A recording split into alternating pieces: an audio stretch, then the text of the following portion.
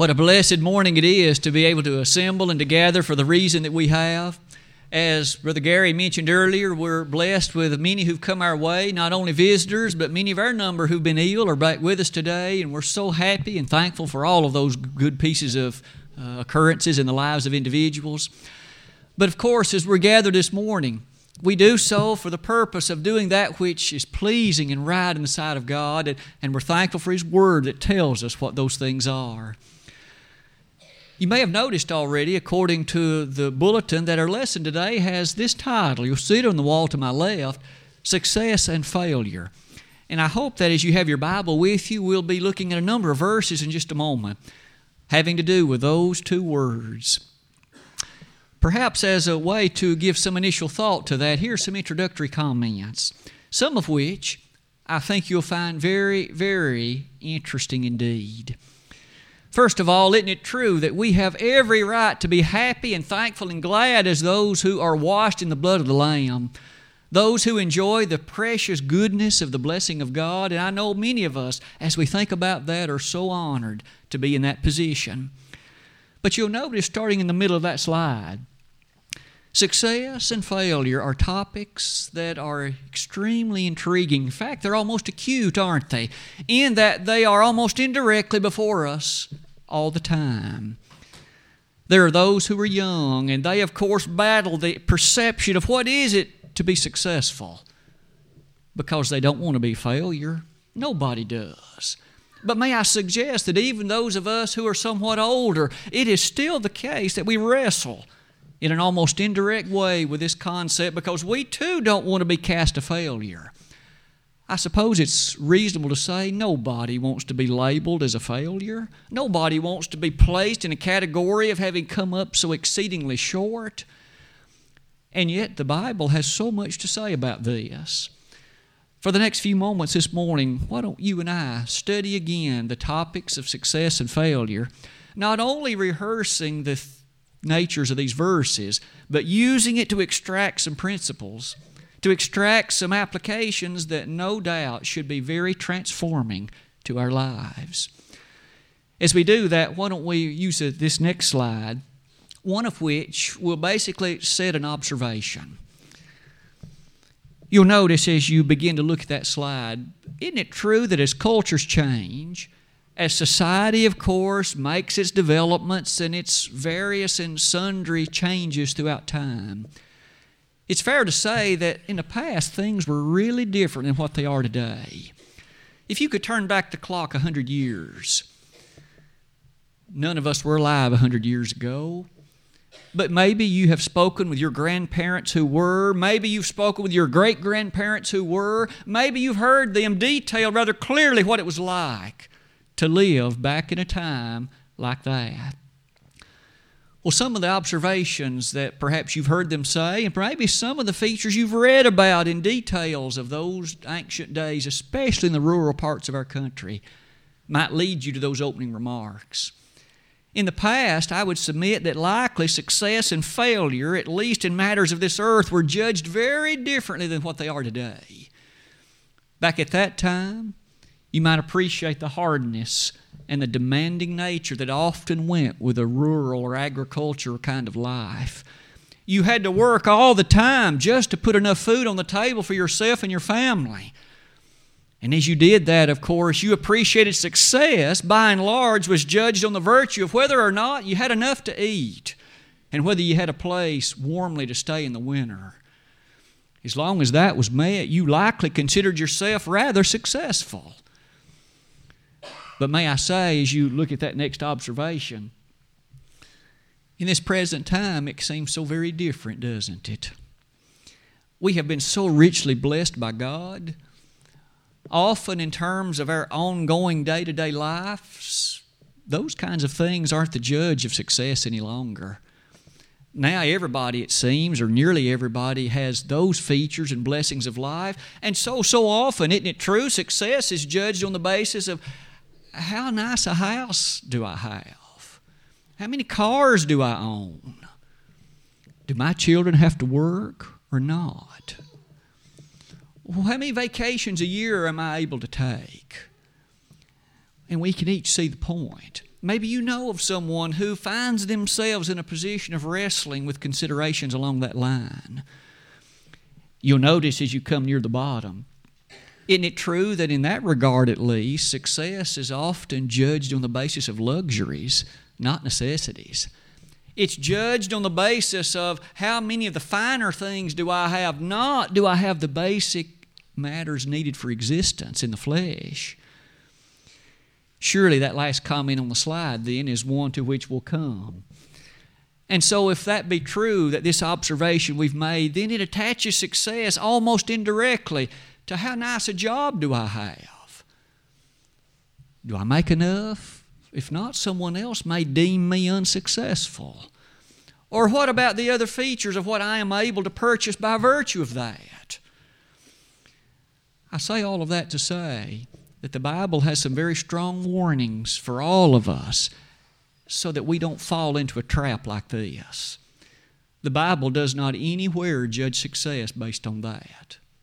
Anywhere. But rather it in fact labels a successful matter in such a direct and such a profound consideration. And it is to that we'll turn our attention for the rest of the lesson today. Let me also begin then by asking, are you successful? Am I successful? Or, on the other hand, are you a failure in the sight of God? We aren't interested in what men may say. We really couldn't care less. What we're interested in is, according to the Bible, are you and I successful? The next slide will begin us a journey. As we journey through some of the features of this consideration, let me begin this opening set of comments not in a way that's intended to be negative, but just is intended to be factual. One of the things you and I know about our life in the flesh, so overwhelmingly set forth for us in the Word of God, is this: our life in the flesh is but brief. It is but brief. We may enjoy our sojourn in this flesh, and there are no doubt many things of this life that are enjoyable. But the fact remains, our sojourn in the flesh is not permanent. Why don't we begin in Job 7, verse 6, where that ancient man who himself was so richly blessed and then had it taken from him, and in chapter 7, verse 6, reference is made to the fact that his days, he said, are swifter than a weaver's shuttle. You'll notice in this text in Job, we have in Job 9:25, yet these two passages that highlight again the brevity in terms of life likened to a post. Both of those occurrences are found on that occasion, and they set before us the truth that even Job appreciated himself. This life is not going to last indefinitely in the flesh. To that might well be added the text in Job 14:1, where Job in a rather dramatic way said, "Man that is born of woman is a few days and full of trouble." It's true, isn't it, that life does bring its challenges, it brings its difficulties. It just doesn't always go as smoothly as it would go if we had our choice in the matter. But it might well be in light of that, we notice in Psalm 39:5, how one more time the psalmist, different speaker totally, affirmed one more time that again life so swift, likened unto a handbreadth. Now a handbreadth is not a long distance of measure. There are many measures far longer than it. Everything from foot to yard to mile and so on, but just a handbreadth. Finally, in James chapter 4, in verses 13 and following, reference is made there to the likening of your life and mine in the flesh to a vapor that appears for a little time and then vanishes away. All of those thoughts should remind us that those previous observations made concerning success all link to things that we're going to experience only for a little while. And so the next observation is this one. Beyond death, there's not the slightest indication in Scripture that these physical matters of money or luxuries or fineries will have any matters of difference in a realistic way to make. In Zephaniah 1:18, wasn't it true the children of Israel at that time did enjoy a great deal of physical blessing? Money and things like that, but yet God through the prophet rather powerfully asserted that silver and gold will be no benefit in the day of the Lord. Now, Zephaniah told the people that day that. What if we come to the New Testament and ask similar things about passages such as Matthew 6? In the midst of the Sermon on the Mount, our Savior unforgettably said, "Lay not up for yourselves treasures upon earth, where moth and rust doth corrupt, or where thieves break through and steal. But lay up for yourselves treasures in heaven, where neither moth nor rust doth corrupt, and where thieves do not break through and steal. For where your treasure is, there will your heart be also." Maybe in the final analysis to that, perhaps we could allow the Apostle John in Revelation 18 to say this. In verse 17 of that chapter, one more time in the midst of a rather strongly notable, prosperous Roman Empire. Remember, Rome was the ruling empire of the day. Luxurious, wealthy, powerful, mighty. And yet, in regard to that powerful empire, wasn't it true that God, through the man known as John, revealed this truth? Your riches are corrupted. They're not going to save you in the day of the Lord's judgment. Now, what was true then is still, of course, so vitally true. It might well be, in light of those things, we come to this. It is regarded in the Word of God a foolish thing to devote the exclusive pursuit of life to these matters in the flesh. These matters the world so often would detail as intricate and needful for success. The Bible says you're a fool to only pursue that. In 1 Timothy 6, verses 6 and following, as Paul came near the close of that first letter to Timothy, wasn't it true that he rather interesting and also rather directly said, "Godliness with contentment is great gain. For we brought nothing into this world, and it's certain we can carry nothing out. Having food and raiment therewith, let us be content."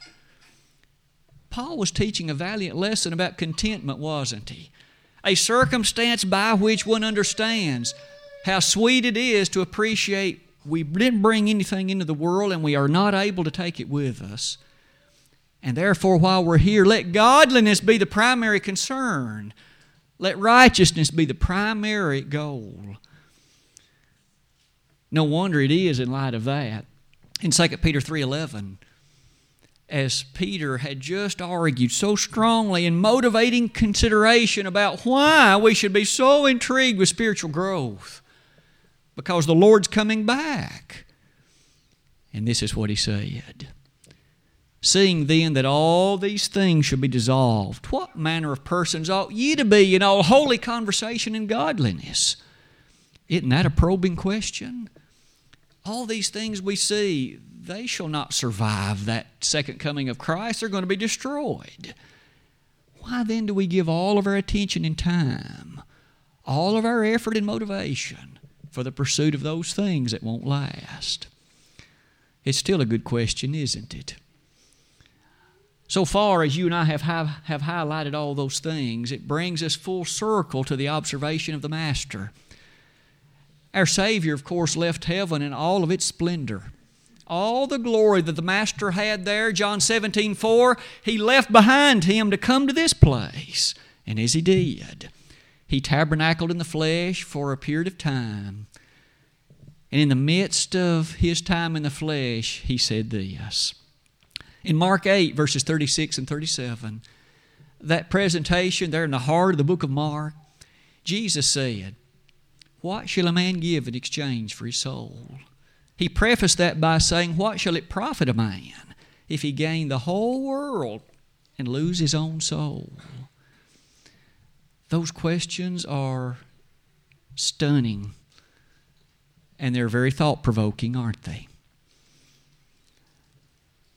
The lesson so far has been a challenge to each of us, reminding us of these things like life's brevity, the features that have at least pondered in our heart and mind, the characteristic of what then is success. At this point, let's use the rest of the lesson to ask, according to this book, let's let God define success. Now, we're going to do that, or at least I'm going to approach it in the following way. Let's pick a number of verses where success and prosperity are directly mentioned, and give some thought to the circumstances described in those moments. And let's see what success was. And once we're finished, then we'll do the same thing with the word failure or the phrase not prosperous. And let's see what then failure meant. Let's begin that journey, as you can see at the bottom of this slide. First of all, would you consider with me for a moment the days of Joseph? As the book of Genesis sets the life and times of Joseph before us, we remember he was that favorite son of Jacob, and yet the time came that his brothers were so much in hatred against him, so filled with ill will toward him that they sold him. They sold him. It was their hope, apparently, to never see him again. That's detailed for us in Genesis chapters 37 and following. Out of that circumstance, though, may I ask you to consider what did befall him as we arrive at chapter 39. You remember he did end up in Egypt. However, Potiphar's wife made a false accusation against him, and Joseph ended up in prison. He ended up in what one might think a very uncomfortable place. But yet the text says that he prospered. The text says he prospered. And the reason was because God was with him. And that isn't the only time that statement's made concerning this man named Joseph. As you come to chapter 39, verse 23 later, one more time, it was observed the prosperity that he felt not only in that house of Potiphar, but also, of course, in the prison itself. He prospered in prison because God was with him. Now, on that occasion, what was it then to know and to experience prosperity? It was being in a covenant relationship with God. It was understanding the blessing that one could feel knowing that one was right with one's Maker. Joseph isn't the only one who brings us to consider that point. What about another? Beyond Joseph, could I ask you to consider a general statement that God, through Moses, made to the children of Israel? In Deuteronomy 29, verse 9, not very long before Moses himself would pass on to the world beyond, he left these final words with the children of Israel. You will know prosperity, he wrote. And he declared, if you're faithful to the Lord's commandments, to His judgments, to His statutes. The particular wording of that verse is very intriguing. Let me ask you to notice it with me. Verse number 9 of Deuteronomy 29. Keep therefore the words of this covenant and do them, that ye may prosper in all that ye do. Isn't that interesting? Here was this aged man Moses. And yet as he addressed the children of Israel, prosperity shall be yours if, and only if, you are in fact faithful to that law and you keep those testimonies of God. Next occurrence. Beyond that Deuteronomy 29 passage, we come to the lesson text that was read in our hearing a moment ago. Mike read Joshua chapter 1, verse 8. You and I know now that Moses has passed on. He has died and God buried him. And now a new leader of the people of Israel has been selected. It was a man named Joshua.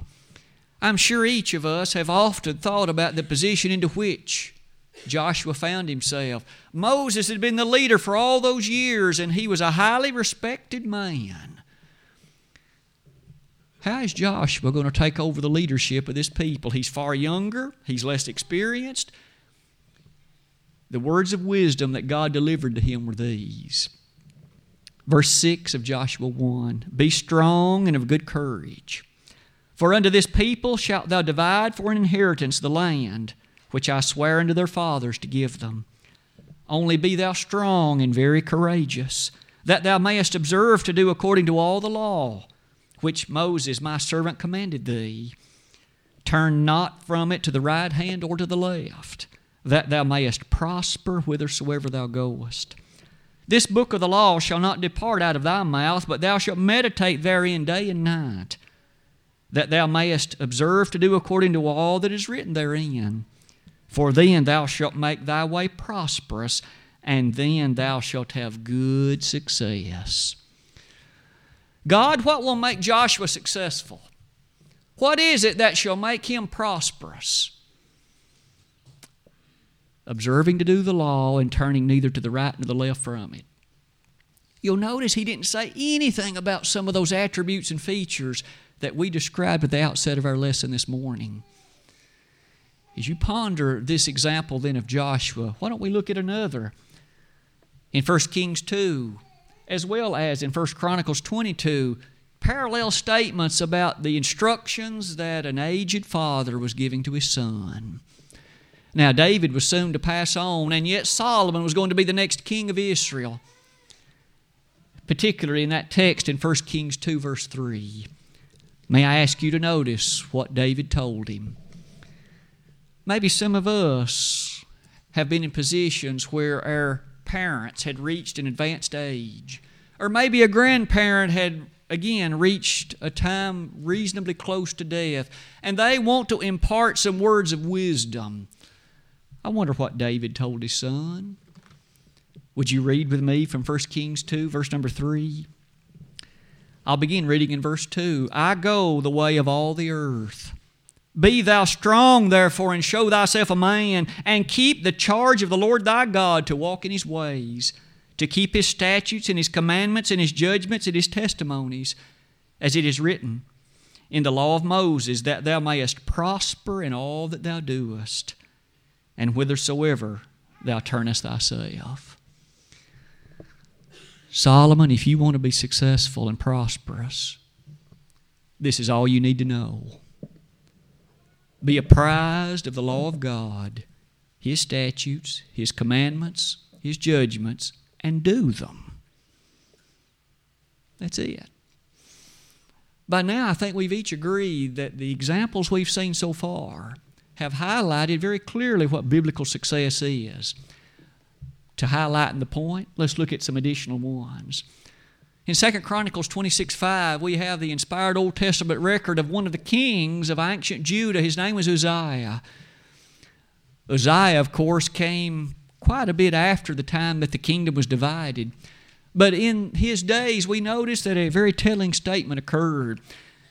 The text says in verse 5 of that chapter that in the days of Zechariah, who was one of the priests in the days of Uzziah, it says, as long as he followed the things of God, he prospered.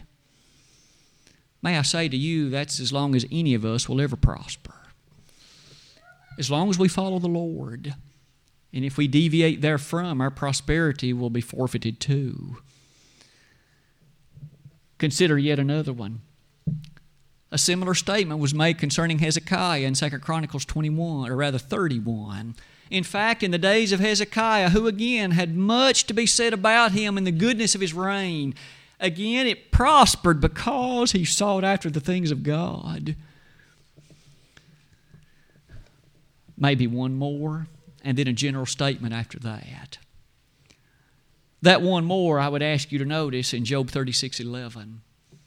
Wasn't it true that Elihu, one of those friends of Job, ultimately made this statement that only as long as one turns his attention to the things of God will there be an experience and an enjoyment of prosperity? Even Elihu understood that truth.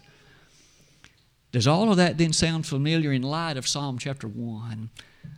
Blessed is the man that walketh not in the counsel of the ungodly, nor standeth in the way of sinners, nor sitteth in the seat of the scornful, but his delight is in the law of the Lord, and in his law doth he meditate day and night.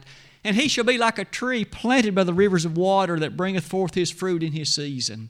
His leaf also shall not wither, and whatsoever he doeth shall prosper.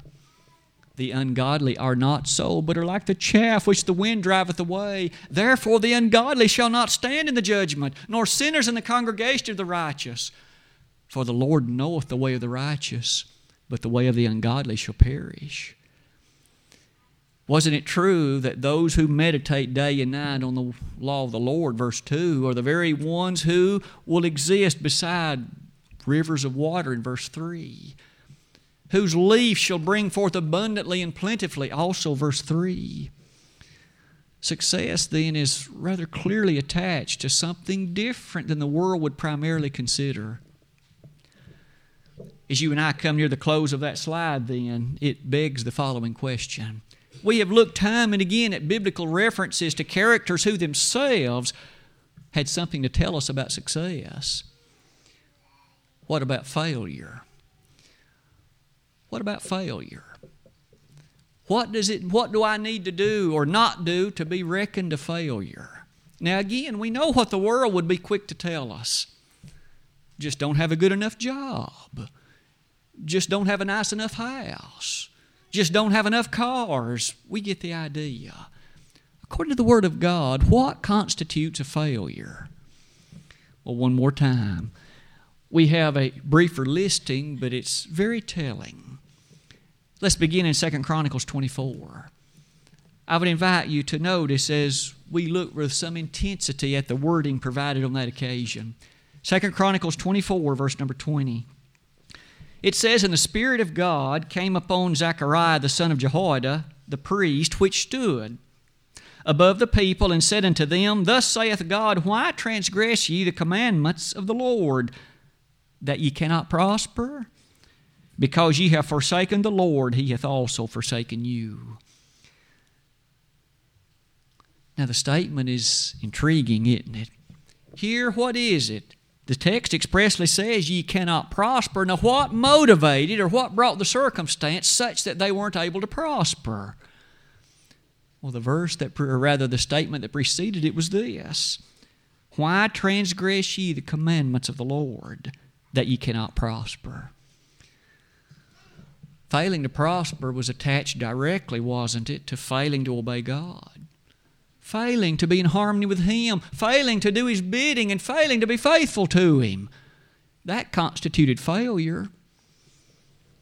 In Psalm 73, verses 12 and following, a description is given about the ungodly who prosper, but did you notice with me the description is of those who only physically prosper?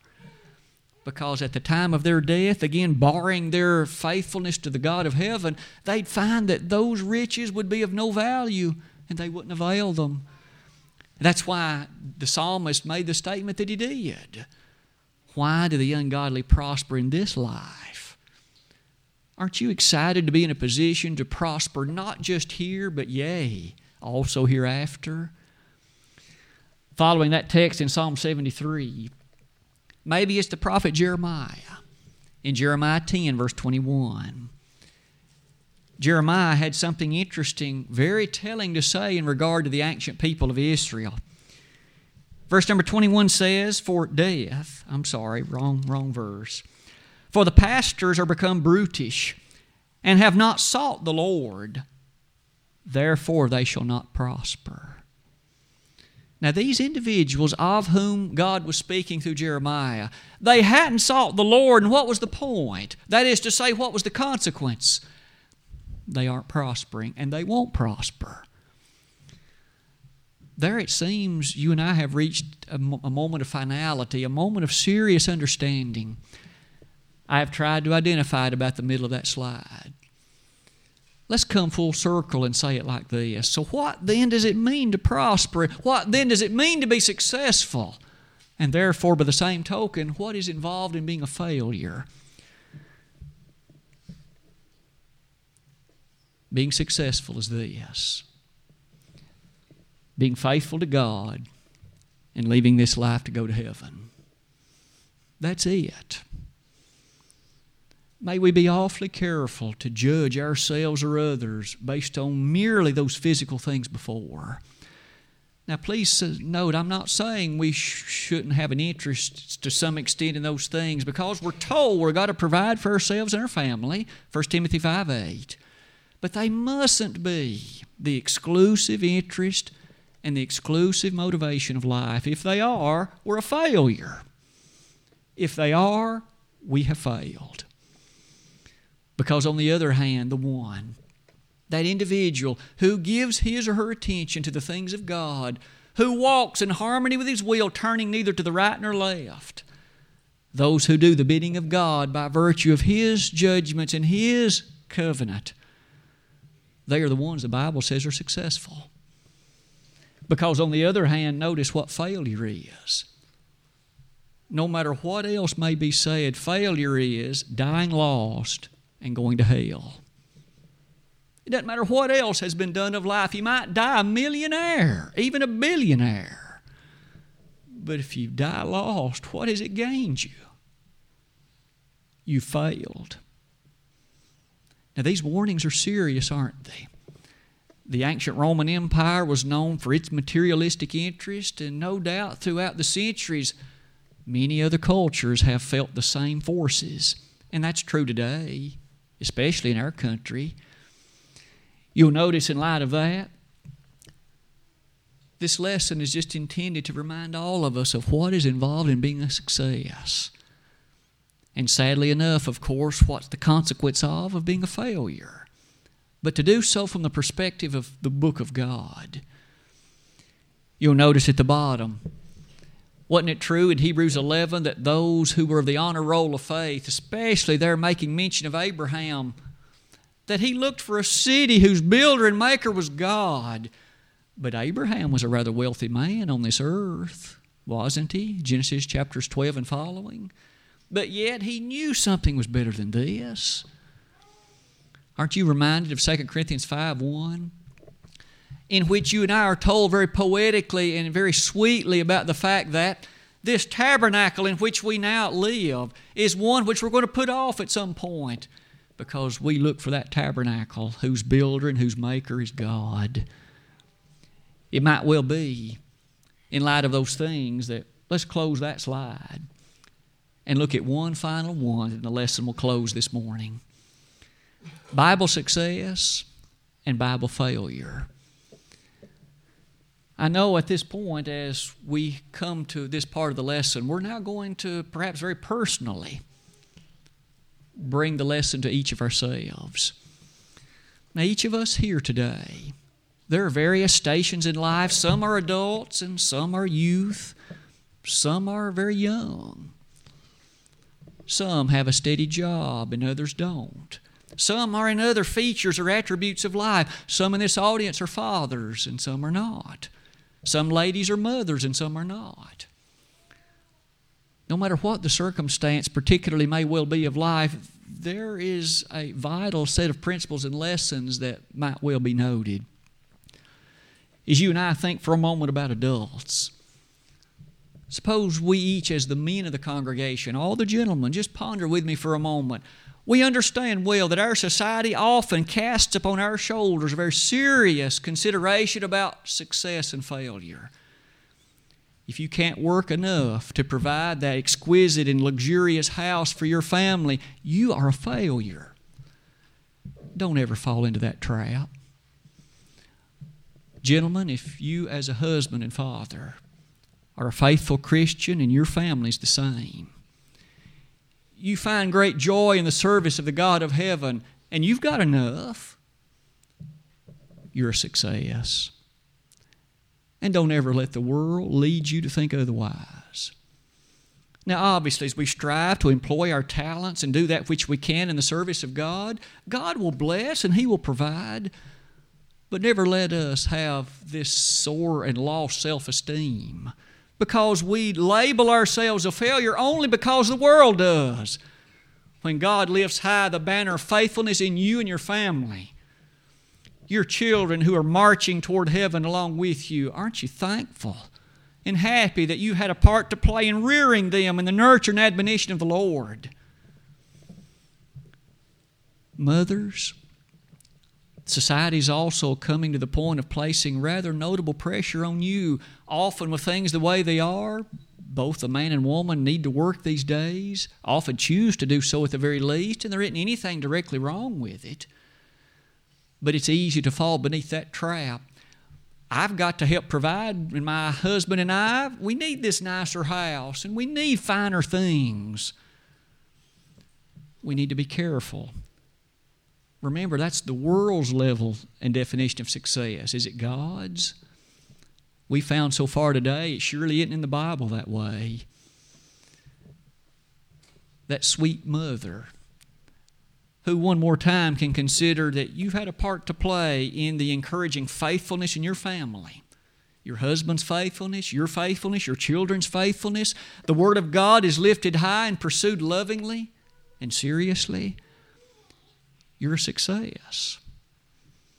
those other definitions of the world notwithstanding. You'll notice I simply highlighted those thoughts in that way, and I simply selected the matter of father and mother, but easy applications can be made otherwise. What about young people?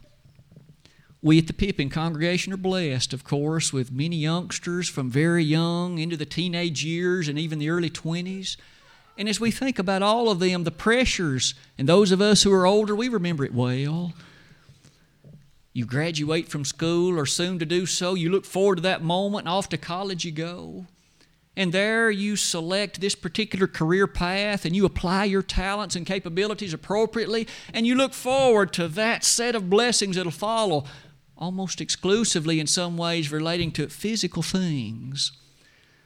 But along the way, don't ever forget that as blessed as those things can be, they don't define success. They don't. Learn the things you can. Look forward to providing for yourself and family, but don't let that be the sole focus of life. Never let it distract you from the church. Never let it distract you from faithfulness to the Word. Never let it distract you from the features of what's most important, the success that comes with following God in His way. And so, young people, keep those things in mind. Even as we who are older, listen time and again to God's definition of success. As we close that slide, may I say that it, of course, also has a bearing on that ultimate selection of your mate. The spouse, the one you'll marry. Don't just marry someone for their money, because we've learned today that's not God's definition of success. Choose someone that'll help you get to heaven and who you can help get there too. That you can walk hand in hand with through life, encouraging, supporting, and living faithfully together for God until death. Those kinds of things no amount of money can replace. No amount of luxuries of life can change, because you know you're founded on biblical success. Today we've studied success and failure. The closing slide will only highlight in a very brief way some of what we've seen, because it does beg the question of all of us. According to God's definition, am I successful? Are you? Or according to God's definition, am I a failure? Or are you?